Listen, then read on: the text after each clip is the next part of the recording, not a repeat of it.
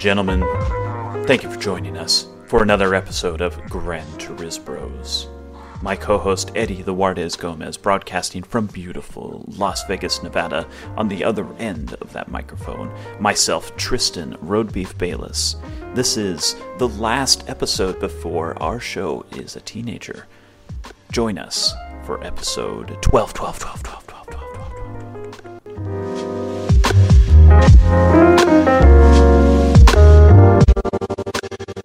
So you were just recently in New York City, weren't you?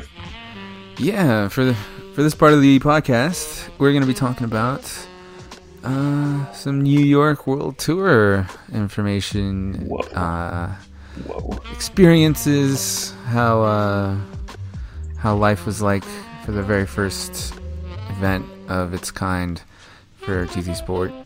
It was awesome. I got invited as one of the members of staff. I worked kind of as a steward, sort of like more of like a marshal sort of situation without the flags. So they asked me to go like maybe a month before the event was going to go down in late August, and yeah, I couldn't say yes fast enough. That was a great message to get, because I had already kind of, it was pretty close to the time when I had, after stage one had ended and I was feeling kind of down, like, oh, it's going to be so tough to try to go to any of these events. And then I was given a little, let's give a little something to, a little, prize. What do you call it? Kind of blanking. A gift. Consolation prize. Yeah. Well, it's a gift that must have been not just, any old random thing, but they had to have had a modicum of trust to offer it to you. For sure. I was very grateful. So that was cool. I started getting ready mentally. I was like, man, I'm going to learn all about, the systems and behind the scenes, and I got to be ready and prepared. I got to have a notebook. I got to, start writing stuff down as soon as I hit the ground. But it was a lot more chill back than that, so I kind of over prepared mentally, but that's fine. It put me in a good place. I had a lot of experience, or I do have experience in like the live kind of events world, doing the work that I do, so I was able to swim into the stream a little more naturally, which is cool. But yeah, I was just excited to meet, because the only other live event I've been to is, Las Vegas Regional Finals for FIA Nations Cup last year, where we both had a lot of fun and had a little disappointment, but it was still really cool meeting everyone. That was a highlight for sure. And so I'm looking forward to this World Tour. I was just pumped to be like a fangirl, be like, oh my God, there's Mikhail. There's, that's the French guy, one of many. French guy. There's a Spanish. I know Manny Rodri. I know. Yep. Koke. Yep. Koke, the announcer favorite. Solid guy. Hey, I'm wondering. So you were asked to be kind of like a marshal, quasi steward. When you were given the invite, did you prepare as were you wanting to be like a strict sort of a rule upholder, or were you sort of more loose and fast? Would you say that you were siding with officiants, or more so with participants? Were you kind of like an intermediary? What sort of was your position? Yeah, well, I was trying to play a very, in a fair way, just trying to stay impartial. I started preparing, and the way I started doing it was I was going back and looking at some incidents that I had judged on in previous leagues that I've been a part of. I was looking at the history of, mainly Formula One, like brushing up on racecraft and racing etiquette, and just doing that kind of textbook cramming sort of thing. And but without, I asked a few questions. I didn't have people like the stewards that were actually going to be there that I knew were going to be mainly in charge. I didn't have access to them, so I was assuming a lot. So I started getting prepared and like to take on the whole task of trying to be a steward. But then I talked to JT Lauro, who is just one of the nicest people ever, and he let me know, like, yeah, it'll be pretty chill. It's just you'll be there to help where you can, sort of thing. So after I found that out, I was resting a bit more easily, and I was ready to just sort of fall in where I would need to be. So yeah, it was fun. Showed up. There wasn't like they didn't hand you like they just forwarded the briefings that the competitors got, and so you read through that. You learned the structure of the event itself,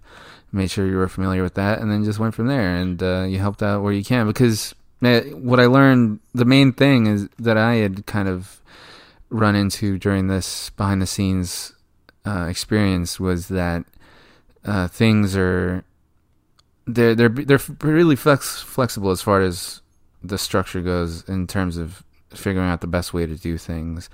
They definitely put a ton of thought into the structure on a macro level, and in terms of the whole scope of the thing. They put a lot of thought, like everything's set out in meetings that they've had a long time ago. But as far as how things are running during the event itself, things pop up that you don't expect are going to be an issue. Like people's faces being people having light hitting their faces too harshly, and each competitor dealing with it in a different way. And some guys are really insistent on like wanting a hat or something, and then they're having to take the hats away. And so guys, like Lester. Yeah, yep. Dude. Mark Canal, Turismo Lester. That was classic and, ingenious, honestly. Yeah. I mean, you have, the light is harsh. You had the hat, right? The thing that happened, one of the guys got away with it because they just didn't catch it. But the next time the next time being Mark, a.k.a. Turismo Lester, he was in the rig, and then they, for whatever reason, noticed his hat.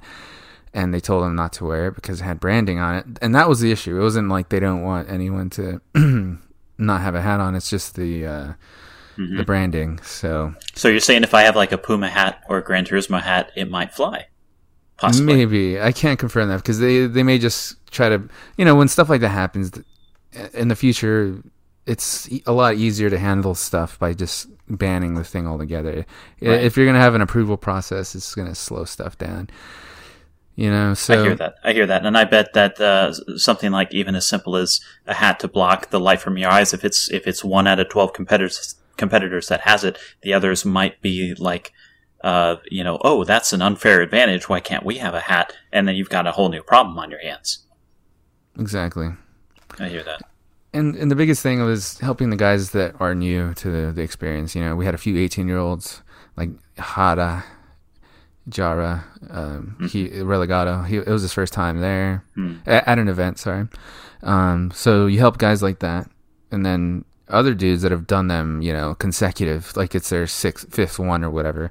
Those guys are just super chill, know exactly what to do. They just need to be told like maybe where their rig is, because it's a little tough to see. But the other thing being, they needed help with the intercom system sometimes, because there was a dedicated team for it, but sometimes they would be unavailable. So I would just jump in because I know the comm systems pretty well.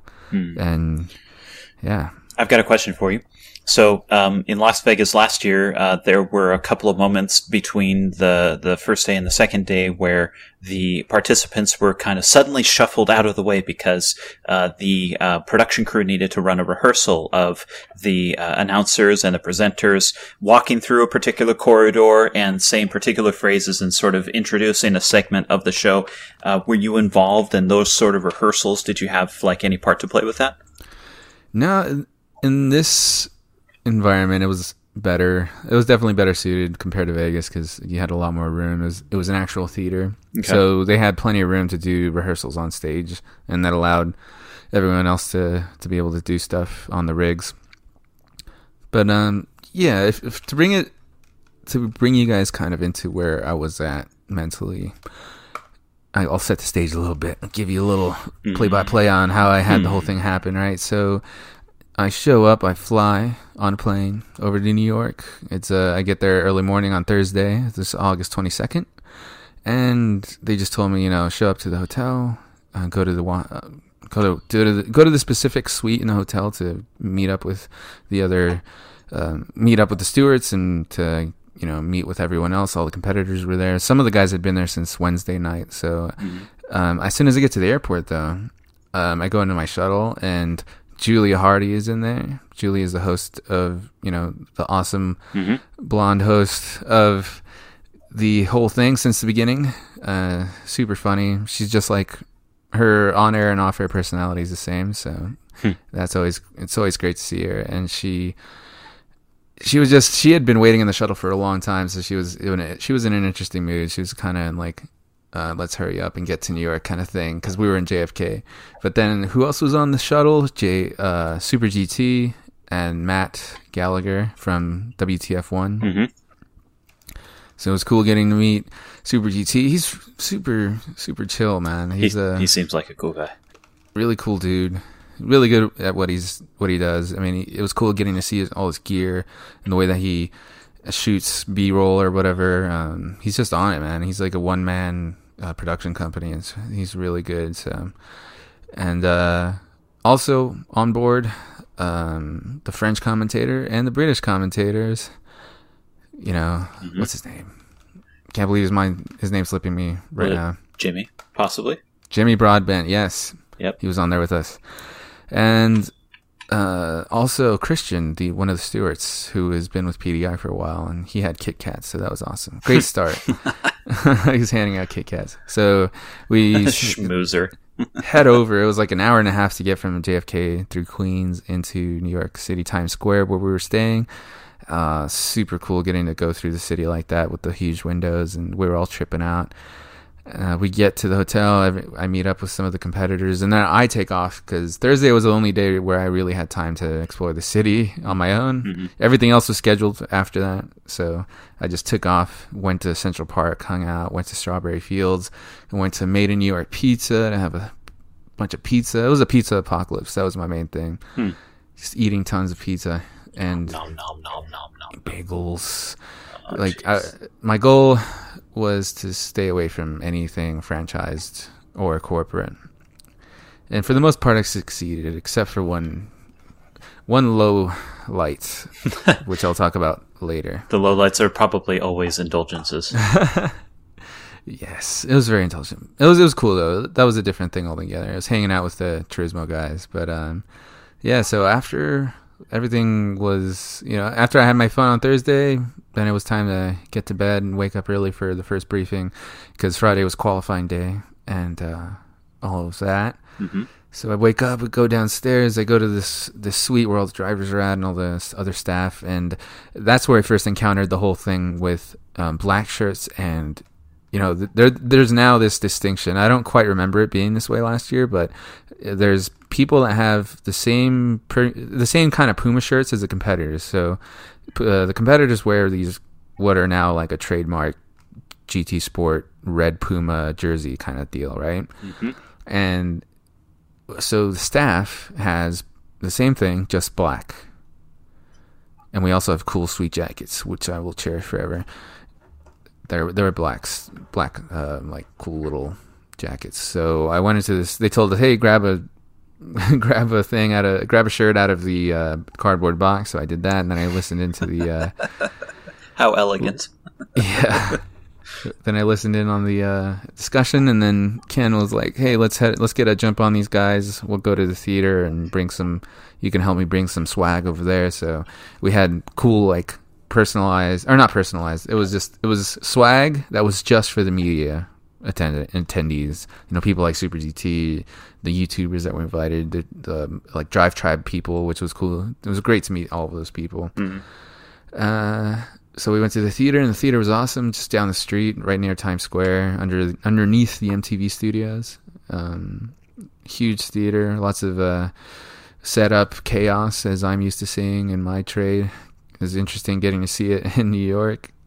And from then on, it was just like business as usual, helping, you've seen the rigs from last time. I don't know if they're the same ones, if they're like the same rigs touring around all over the place, but it was nice. I gave the rig a little tap on the seat, like if you would tap an old horse or some shit. I don't know. Kind of like, hey, Betsy, it's good to see you again. It's okay, girl. You got it in. Kind of like a superstitious thing. Yeah. That's cool. I did get to try. I snuck in a few sessions in between things when I knew everyone was busy, and I was like, you know what?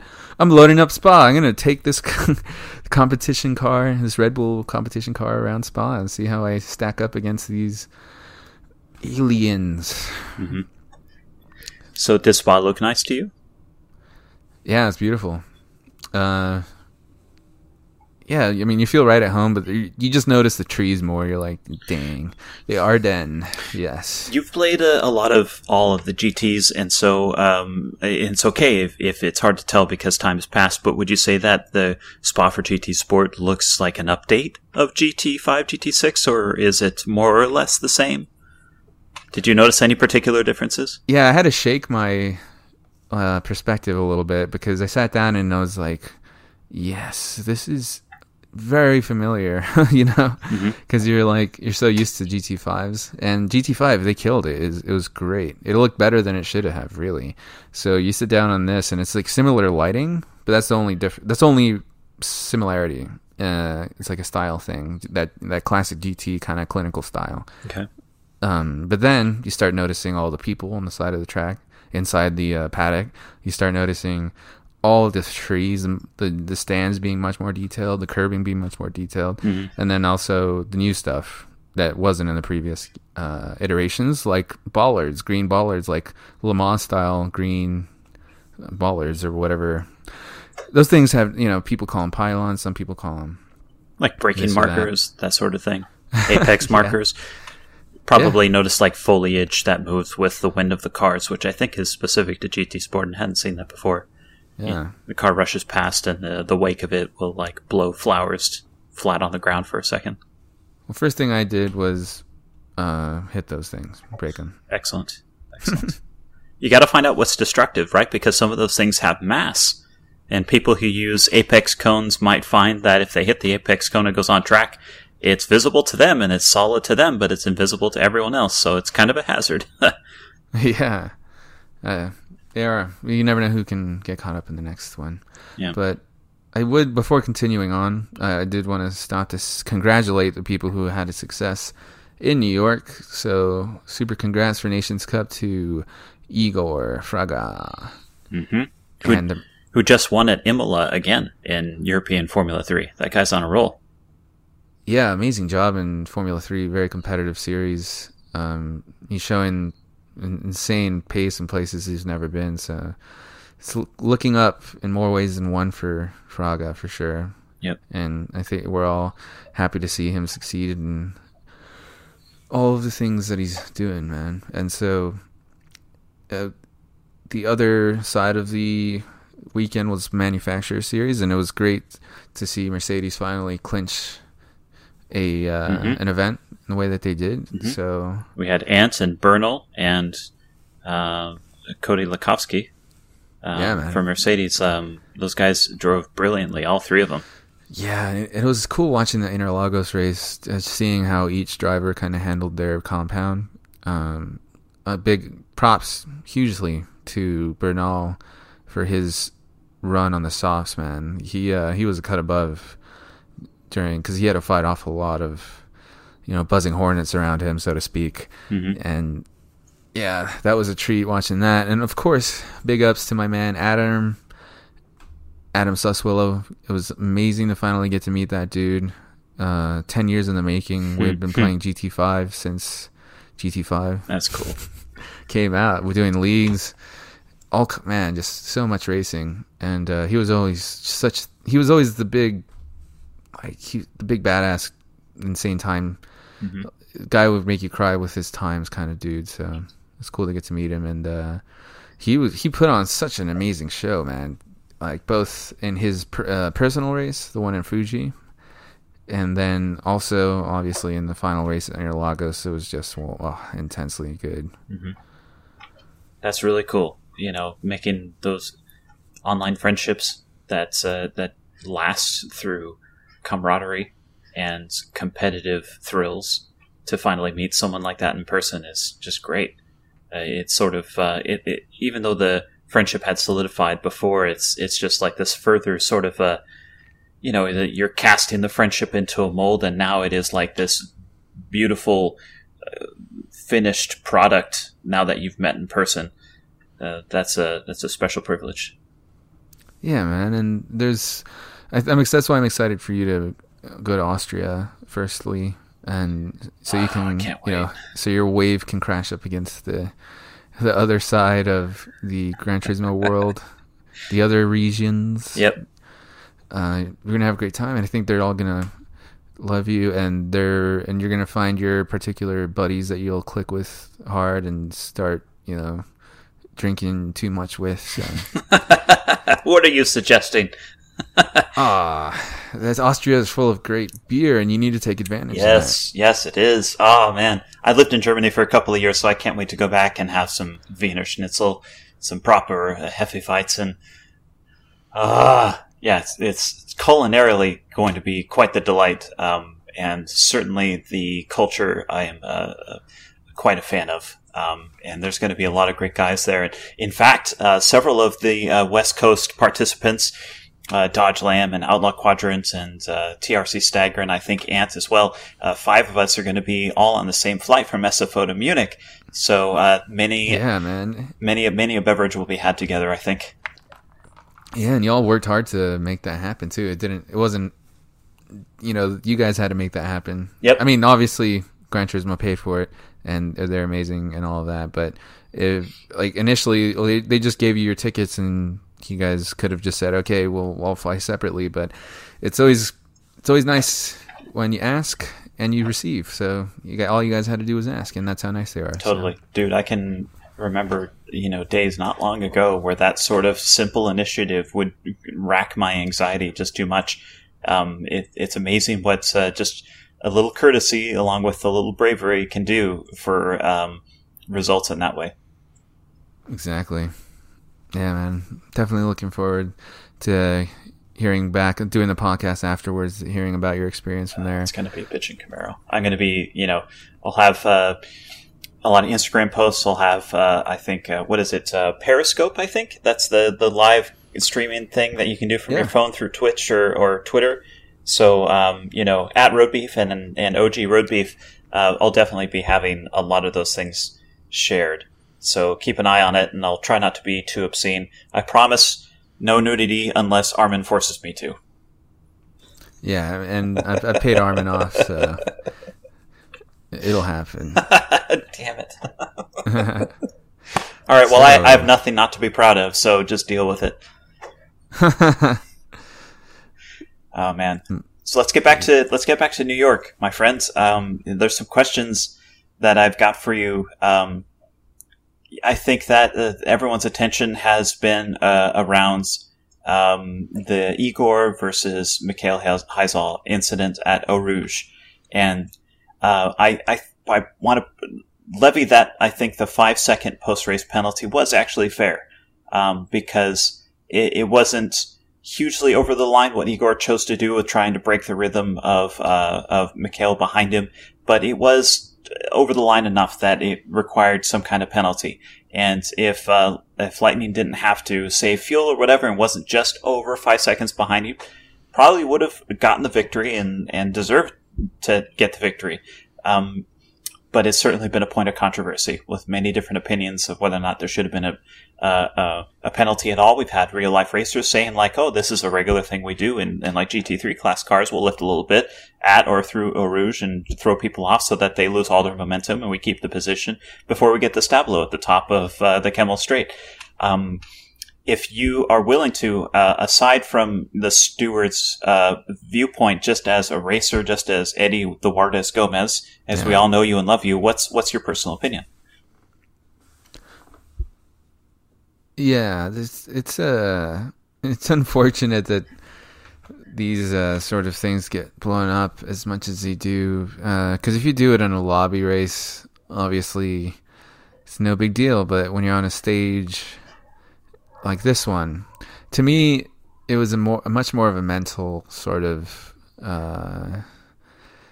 It was an emotional reaction from most of the people, because you expect a sort of thing from a person that wants to win as much as Igor does, and it's something everyone can respect and look to as an ideal.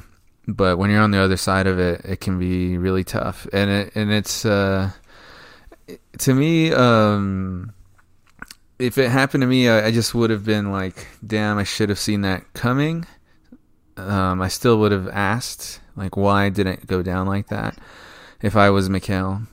But obviously I'm not, and obviously there's more to it than that particular isolated incident, because there had been a lead up of maybe built up pressure that was, that kind of almost blew up at that moment. Mm-hmm. And yeah, it's like when you have that many P2s, it can get really annoying. But yeah, it's an unfortunate thing. I don't personally, since it is a sim, I don't buy into the whole thing where it's like, oh, if it had been a real race, this could have been an incident that led to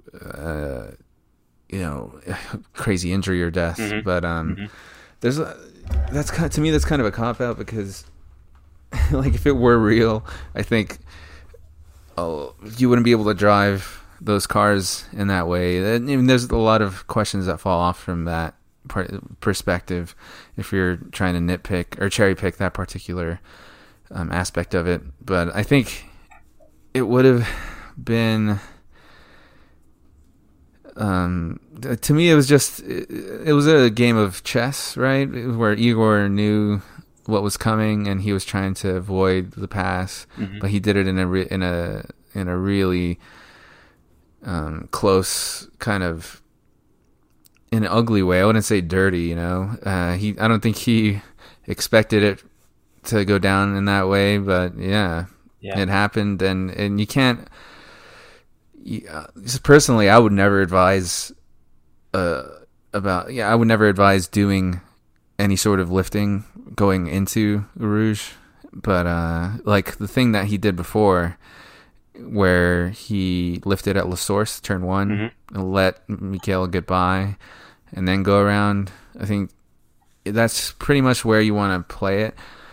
But you just, it's one of those decisions where you just never know how someone's going to react. So I wouldn't even leave. If I was Igor, I wouldn't have tried it there. Maybe after Radion, once you're over the hill and everything, maybe do it up there and see how it goes. But yeah, I think it was very unexpected, not advisable. But at the same time, stuff like that happens in racing where a guy will go for some crazy late move and you just got to deal with it on track. And the way that Mikhail got so upset that he kind of just threw in the towel, that also made it really unfortunate. So I think it's up to you to react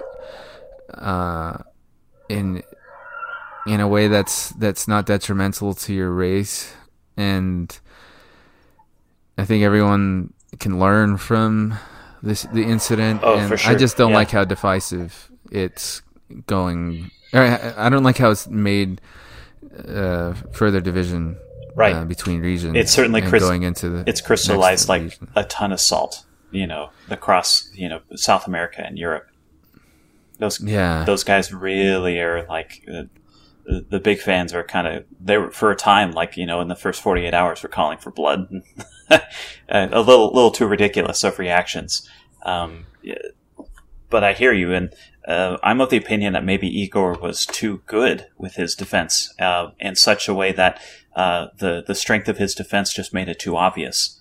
And I agree with you that if he had perhaps lifted after Radion and it was on the Kemmel Straight, in such a way to just unsettle when was Heysel going to pull out from the draft to overtake, force him to pull out a little bit sooner than expected, and maybe Igor holds the inside line into Stabilo or whatever. No, not Stavelo. I'm messing up my corner names, but at the top of the Camel Straight. Yeah. Then that could have had like the same result. Or what if Igor had just decided, I'm not going to play any games, period, and just drive as fast as I freaking can and hope that the aero wash effect from, every corner prior to Sector 1 is enough to keep him off my back is enough. There's a lot of arguments that you can make either way. I wonder if, after the lap previous where he, being Igor, had pulled aside after Losaurus and let Heizal go fast or go past him to get then the immediate draft to sort of secure his overtake. I wonder if, like, after that lap, he's like, okay, Mikhail knows what I'm going to be up to. If I do it again, then perhaps he's going to be the one that lifts at Eau Rouge and deny me the run-up Kemmel Straight. Perhaps he was trying to play like the metagame of anticipating the anticipation, and that might have done him in and caused him to then decide to be almost too deliberate with his lifting going up the Eau Rouge.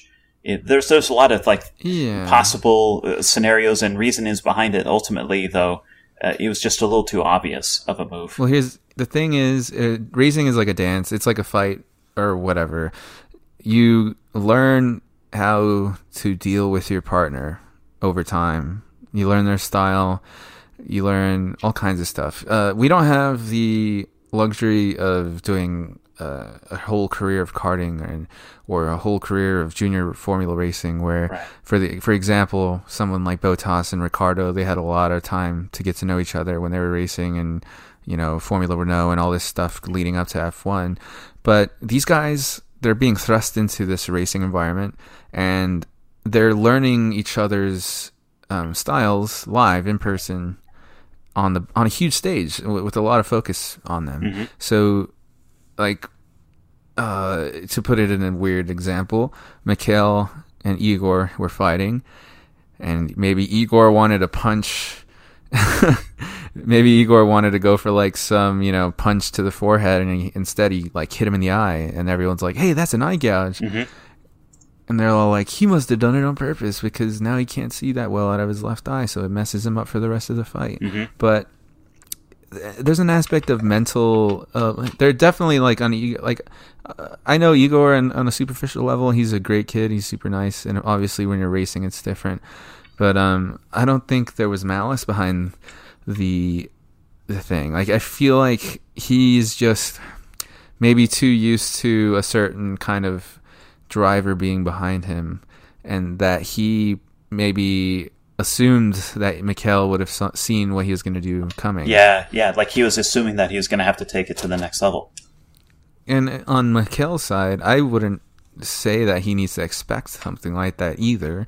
I'm just trying to illustrate where the mental, where the mental state may be going into. Because when the pressure is this high, man, it really changes people, and some people react differently. So you got to be aware of that. And Mikhail, now that he knows, he said some stuff on Twitter to the effect of now that I know how you race, I'm gonna, try to adapt, and I'm gonna come back and, completely overtake you he feels that now that he knows how Igor is, that he can one up him and own him on track. Mm-hmm. And so Igor's also going to have to realize he kind of ran out of tricks, right? Right, it's showing your hands, maybe perhaps too early. True. So they're both going to have to adapt. And Igor has more experience, so Mikhail's got to realize that as well. And I think you get salty at first, but it makes you grow as a driver, as a person, and all of that. So I think it's nothing but good. It was a little controversial for Gran Turismo in general, but I think there's no, that old saying, there's no such thing as bad publicity. Mm-hmm. It definitely holds true here, and a lot more. So, for example, my perspective, I check different forums. I check Twitter and all that stuff. But one of my favorite places to look at to see reaction is the Gran Turismo subreddit, because the Gran Turismo subreddit is, like I've talked about and complained about in the past, it's mostly about trading pictures of new liveries or whatever. Right. But I haven't seen as many threads pop up about the FIA events than I did when as soon as the incident happened, like so many people were saying, "What do you guys think of the Hazal incident?" And they weren't just referring to, because previously they would only say stuff like, "Oh, the FIA tournament had some crazy racing in it. What do you guys think?" But now they're saying they're citing specific names, citing specific drivers, incidents and stuff like that, which excited me. So that was cool. Right. It kind of like increased the minimum level of required interest so the conversation can be furthered. Yeah. I hear you. But the bad thing was, it seemed like Kaz wasn't, like, he didn't take it very well. He didn't like on Twitter, he made I don't have it in front of me, so it was like, I want all victories to be great victories, or something to that effect. Exactly, yeah. Yeah. And he was bummed out, man. Rightfully so. To me, he has an idyllic take on what racing should be, and he's trying to foster a very specific type of competition. And to see like his boys, so to speak, kind of have an incident, and for them to, it's like he wants it to be cutthroat but romantic, and like ruthless but respectful, and the balance can be achieved, but it's certainly going to be difficult. Yeah, I think he'll be okay. He's a big boy for sure. It's just that, right. I don't know. I can't completely, I don't know what his headspace was, or what he may have been disappointed in something altogether different. But I think we could all agree that it had something to do with the incident and the way that the competitors were treating each other after it. So. Yeah, maybe it might have been the lingering emotions that kind of caught him off guard. But certainly, it's like there's so much to be learned from not just the incident, but like the aftermath. And it certainly excites me for Austria. And I hope these guys aren't going to be, crappy to each other. I would like to think that there's still going to be some mutual respect, because in the end, they're both top flight competitors, and they've both learned things from each other. And what sort of doors that unlocks to possible competitive scenarios in Austria, it's going to be exciting to find out. For sure. I don't know if Igor's going to be in Austria. Time for road beef to step it up. Yeah, dude. I have ultimate faith. But, well, you're not going to be in Nations for Austria. Yeah, I guess not. But, maybe I can... I'll spike someone's drink and then I'll take their place. Right. It's like, Armin, you've done enough racing, dude. Yes, my name is Stagger. I'm definitely, Armenian from Southern California. It's close enough, right? It's only 600 miles away. You could definitely pull it off, I think. But, wow, yeah, that was quite a little tangent. Going into the Igor incident. Excellent. That's excellent. The Igor incident. I'm wondering, the streamers, Super GT, as well as WTF1, they were at New York City. WTF1 particularly, were they planning to write an article? Or were they more so just sort of tag-alongs with intentions to write articles for future events? Did you get kind of much of a strategy from them? For sure, yeah. I love talking to those guys about it because they're so excited to be there. GT's doing a great job. Polyphony and Sony are doing a great job of raising awareness of the game by bringing in the right people. And, WTF1, if you haven't checked it out, they're kind of a more Generation Z centric media outlet for F1 and racing in general. So especially, or not especially, but they definitely do cover sim racing a lot, mainly F1 esports. So to bring them in for their take on things, wine and dine them, was definitely a smart move. They were very excited to be there. I had interesting connection with Matt Gallagher, the host of WTF1, because I was in Austin 28 last year.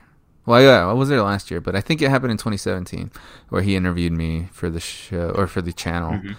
And they quizzed me, and I got every single question right. They were trying to make it. It was a segment to the effect of oh, American F1 fans don't know much, and like 90% of the guys on the video didn't, but me and this other dude knew our shit. So the only thing I got wrong was Max Mosley. I forgot Max Mosley's name. I just said, I was like, BDSM, Nazi party. But I couldn't get his name. You got all the tags right. You just missed the title. Exactly. That's all. It's close enough. Look him up. You would have been able to find him if that were like a YouTube search quiz. Exactly.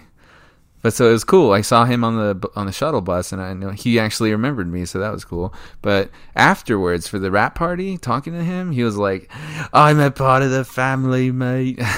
He was like Super GT, Gallagher, the other people. Like they felt so welcomed. They felt so immersed. I think we all had a hand in that. That was Sony and Polyphony could have sent those, brought them over to New York, and it was up to us. Like if we hadn't welcomed them the way that we had and all that, I think they wouldn't have been as moved by the whole experience. But we all had a hand in helping to make sure those guys were welcome and feeling like we really wanted them to be there, as we did, and they had a great time. That's cool. It feels like it's really ramping up for the second year. And there was another very large corporate participants in the form of Michelin tires. Well, let me just say, man, the Michelin man, insane drinker, dude. He's shot after shot. With all those rules, I would expect him to be. Yeah, and he sounds like every time he walks, it just sounds like a bunch of tires rubbing up against each other. Boom, boom, boom, boom, boom, boom, boom, boom. That's amazing. So, did you get any kind of inside information as to they've invested in at least like a baseline of sort of just a billboard sponsorship of like Michelin will show up when you're like in a pit stop or whatever. But are they also going to do what Yokohama did with GT6 and try to help PD with like a new physics/tire model? Do you know anything of that sort of information? Yeah, all I know, unfortunately, is what was stated in the presentation. Okay. Beyond that, we weren't really... And thus concludes this episode of Gran Turismo. Still really sorry. But I think they want to do some cool things with the partnership, and it's just, I think, been birthed. So the first showing of it was the graphics during the tire stops and stuff. Okay. But going from there, I think it'll be maybe a thing. And just don't take this out of context, because I said maybe, and I said I don't know for sure. But I expect GT7 to have more fruits, that are results of the partnership. Mm-hmm. I mean, you can tell they have their mind in the right idea. How like in Gran Turismo Sport, graphically at least, we have chunks of rubber and road debris sort of gathering offline as the race progresses. So they know that tires do this thing called degradation. They understand that temperature has a role to play in blistering and all sorts of things like this, compound differences and sidewall flex. And if they are if they are aiming to get just the realism turned up yet another notch to try and rival something of like a PC simulator, then I'm certainly all for it. And, what better company than Michelin, who, I've worked at a Porsche dealer for 6 years, and I worked at independent Porsche repair shops for like another 6 years before that. And in my experience, Michelin are second to none when it comes to build quality of the tire and the consistency of the product that they make. So I'm very excited for the future collaborative efforts and the results that they may bring. Yeah, tires are extremely difficult. It's a black art, man. And David Kamer, or however that's said, Kamer. He's iRacing like chief kind of coder designer, and he a lot of the time he spends is just trying to crack the code, the matrix kind of code of getting tire physics right. And that's what Kazunori mentioned during that presentation, is that the tires are always, surprisingly to them, the most difficult aspect of trying to simulate real life racing in a video game. Totally. So there's a lot to it, and I would see, like, to me, the big sign of progress in GT would be seeing tire temperatures on 3 points of the tire. Yeah, for sure. Inside, out, middle, and outside. Yeah, totally. That'd be huge, and tire pressures as well, which I think GT should tackle. Tire pressures have been absent since the birth of GT, which is interesting. Yeah, it's always been said you can change everything else, but you can't change tire pressures. But the way that I read the statements in the presentation was that, especially in this one point that Kaz noted, where he kind of desperately said, like, and then obviously, there's a caveat here because I heard, translator son saying, I don't know Japanese, but he mentioned that they needed help with the tires in a way of like, please help us. We need someone to help us with the tires. Mm-hmm. So they're looking around, and hopefully Michelin has some stuff because, he also mentioned in this presentation about how when Kaz drove cars in real life, like the Nürburgring or the many events that he's done, he mentioned that Michelin tires were the shit, bro. Mm-hmm. Always the best.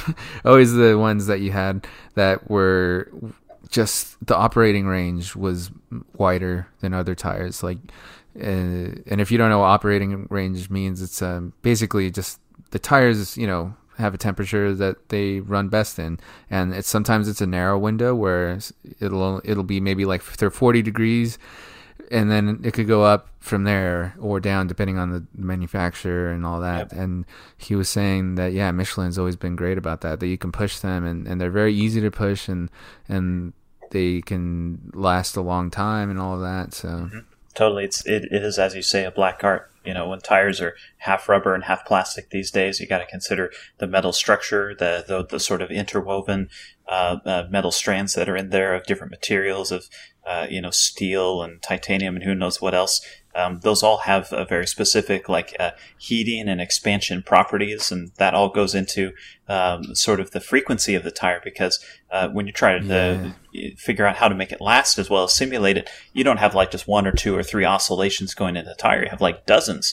You've got all the suspension components, the bushings that have give and make their own oscillation, the brake disc as it heats and cools changes its own frequency of oscillation, the wheel itself, not to mention driver induced oscillations of like your hands on the steering wheel and how that force transmits through the steering rack and the tie rods, and as you go over bumps, further oscillations are introduced to the tire. So accurately not only coping with this in the real life but also replicating it in the digital life has got to be like a crazy mountain to surmount.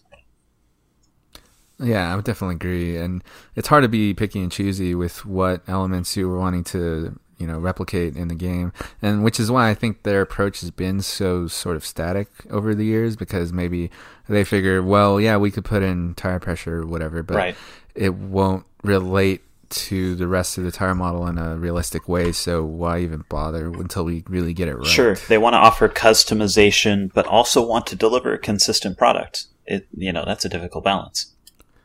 For sure, and especially when you have people making their whole, like, it's interesting, the GT community over the years, because you see certain guys that hang around the Facebook posts or GT Planet, what have you, and some of the guys have made it their entire digital life dedicated to like one feature. Like one guy will be like, please give us Spa, or please allow Canada, Quebec to compete, or please let us have tire pressure, and that's all they care about seemingly. Yep. Or throttle mapping with Outlaw, totally, and yourself. So these are things that all need to be addressed, but it's a battle, and you definitely never know what you're going to get and what's in the pipeline, what their priorities are. For sure, that's probably a cast for another time, and we've probably covered a little bit, but nevertheless, it's a topic, since it's unresolved, we can continue to discuss like the minutia of those things, and why exactly isn't throttle mapping being addressed. Perhaps it's an equalizer between those who use wheels and those who use D-pad.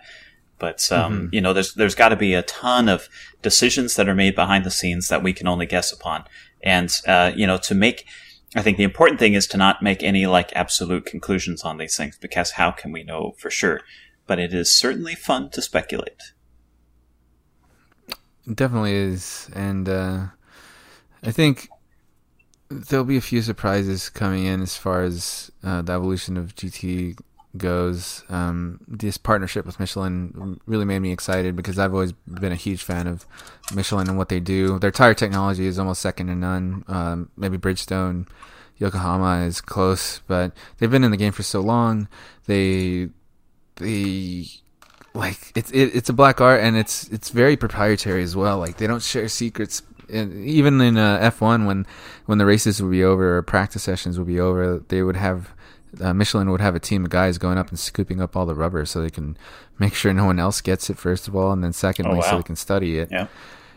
And yeah, man, it's crazy. So I was excited to hear about the partnership. The post-race Michelin Zamboni, just going out there and collecting like the rubber tidbits. That's a funny visual. So we got this new update 1.43, and we don't have Spa yet, but we at least have a wet Red Bull Ring and a few new cars.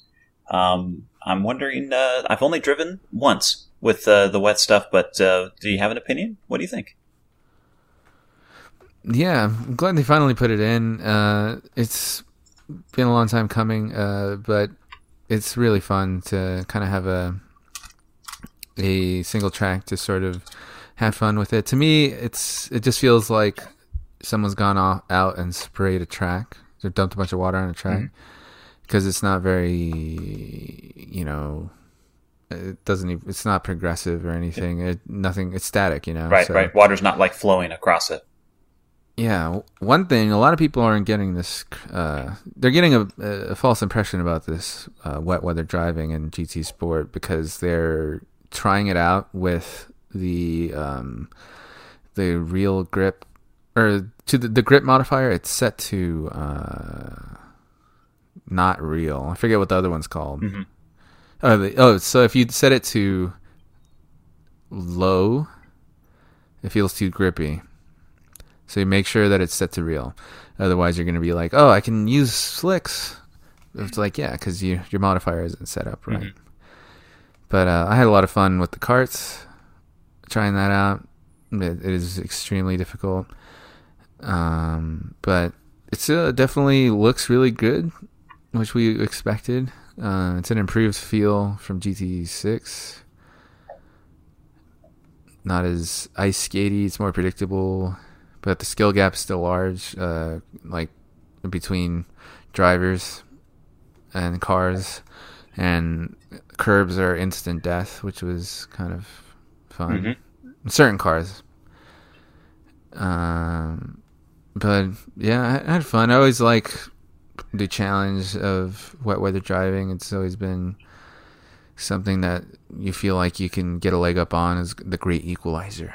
Or whatever. Totally. What's your take on GT Sports iteration or version of it? It is an improvement from GT6 for the differences in grip, particularly between the pavement and the curbing.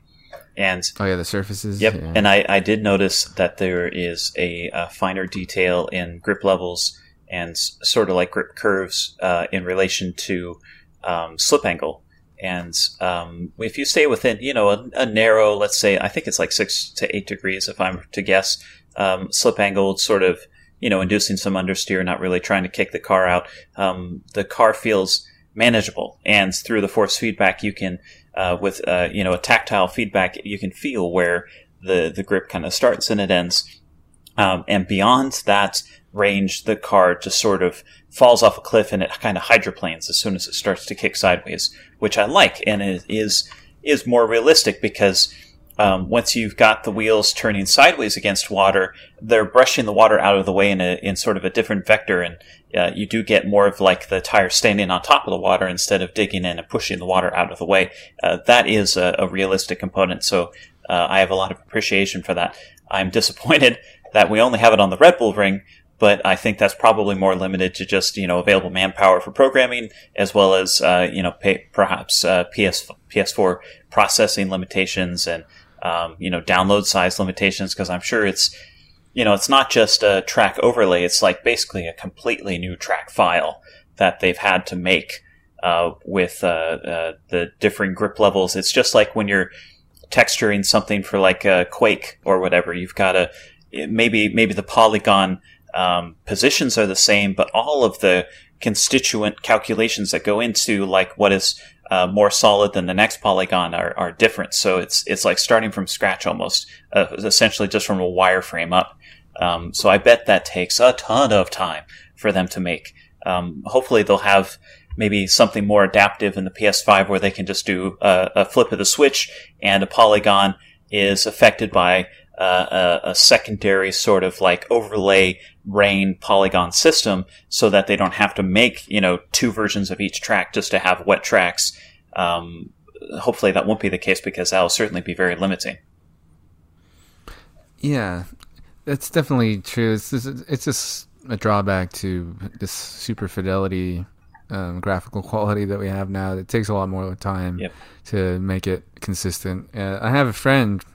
He's on PlayStation, or he's one of my random PlayStation Network friends, yes? His name's Frogman Lego.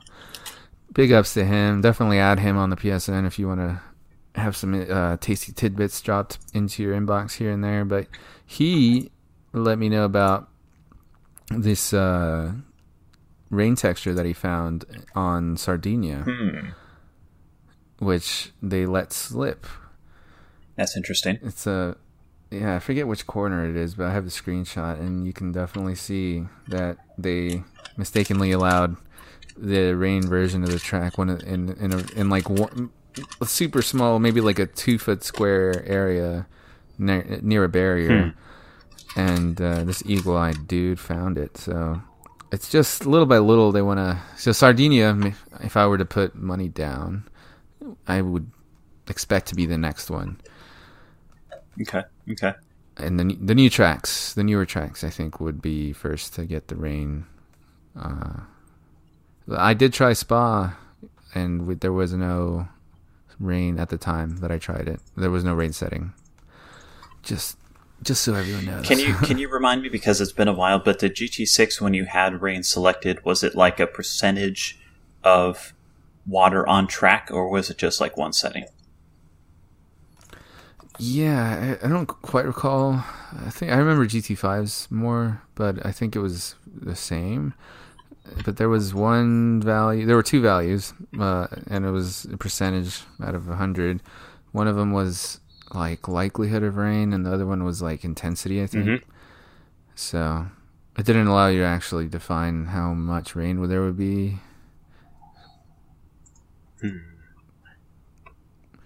But yeah, to be honest though, at this point, it's been so long since rain's been a thing in GT that I'm kind of like, it's cool. I mean, I did like having it around for novelty in GT5. Every once in a while, you'd want to shake things up and have a rain race, but not many after the novelty wore off, not many people were like insistent on doing rain races very often. There are definitely exceptions to that. I know there were some crews, some forum threads that were all about rain, and like the Hydro homies got together and ran around and around, and comfort hards and super formulas, all that. Yeah, I'm enjoying seeing people challenge themselves, so that's cool. Doing crazy combos. Should I have a portfolio of suggestions to take to the next event to just basically like corner someone at PD and be like, okay, you need to do this with photo mode, and you need to have these tracks, and you need to fix the throttle mapping, damn it. I think if you focus your suggestions and you make it, because a lot of people make the mistake of trying to talk to them about a few different things, I think. But if you focus it down to like photo mode stuff, or the throttle mapping thing, depending on who you're talking to, you might have more success. Because especially if you talk to the photo mode, if you talk to a few people about it, then yeah. Cool. Yeah, I hear you. Just keep it simple, stupid, and and certainly deliver it like, okay, this is already awesome. Here's how it might be even more awesome. Would you like to know more? Okay. Well, we'll keep that in mind. Certainly barraging them would be uncouth and I can imagine they might be justifiably annoyed by that, so I'll be careful. But if the opportunity arises, listeners, know that I have your best interests in mind, and we'll see what we can accomplish. Yeah, I think that's a smart way to go about it. But a lot of the PD staff are, restrained. They're a little introverted or whatever. Some of them aren't so much, but they're also busy a lot of the time. So Right. You pick your battles. You talk to who you can talk to, and I think you'll be good. Yeah, Man. it seems like It'll be interesting. it seems like they're all going kind of full throttle ever since last year. Certainly last year they were like, we don't really have time for much right now, aside from this. Did you get the impression that they were more relaxed or less relaxed at New York City compared to Vegas? Yeah, more relaxed, I would say. They're definitely hitting more of a rhythm. Last year was very new, and things were changing all the time, and the unexpected issues would arise a lot more. Mm-hmm. So Toyo-san was super cool. So his name is Toyo Teramoto. Sorry, he is pretty much the lead of the competitive stuff, and we have him to thank for the great success that the live event tournament procedures and all that have gone. Mm-hmm. So he's super cool, super nice, and yeah, he was pretty relaxed. Anytime there was a little issue, he would fix it right away. Anything we alerted him to, he took seriously. But he was never like visibly stressed and stuff. And yeah, he had great communication with everybody, from what I could tell.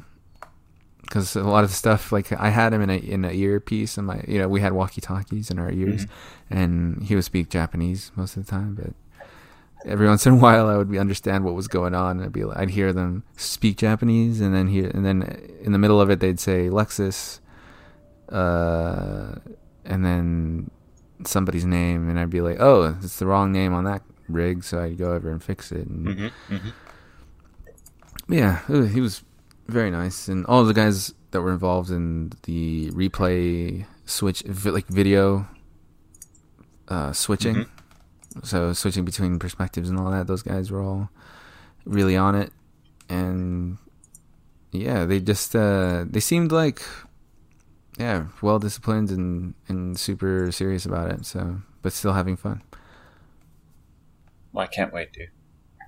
Yeah, I think, and if you get to, you are going to get to World Finals. Let's confirm that, right? I'm not sure. We'll know Sunday. We've got like 6 days left. Well, I was just going to say, because I'm really hoping for the best in that when it comes to that. But World Finals would also be a great time because they're to talk about suggestions and feedback, because at that point they'll kind of have the tournament behind them for this year. Yeah, I mean, gosh, it's pretty cool to qualify at least for just one event again after the amazing experience of last year, which had some mild personal heartbreak. Flubbing qualifying in the first race, but whatever. Yeah, it's cool to go back again, and that you've sort of graduated to this administrative capacity is befitting, I think, of your intelligence and interest level. And gosh, dude, it's cool that the Gran Turismos are experiencing this from both sides now.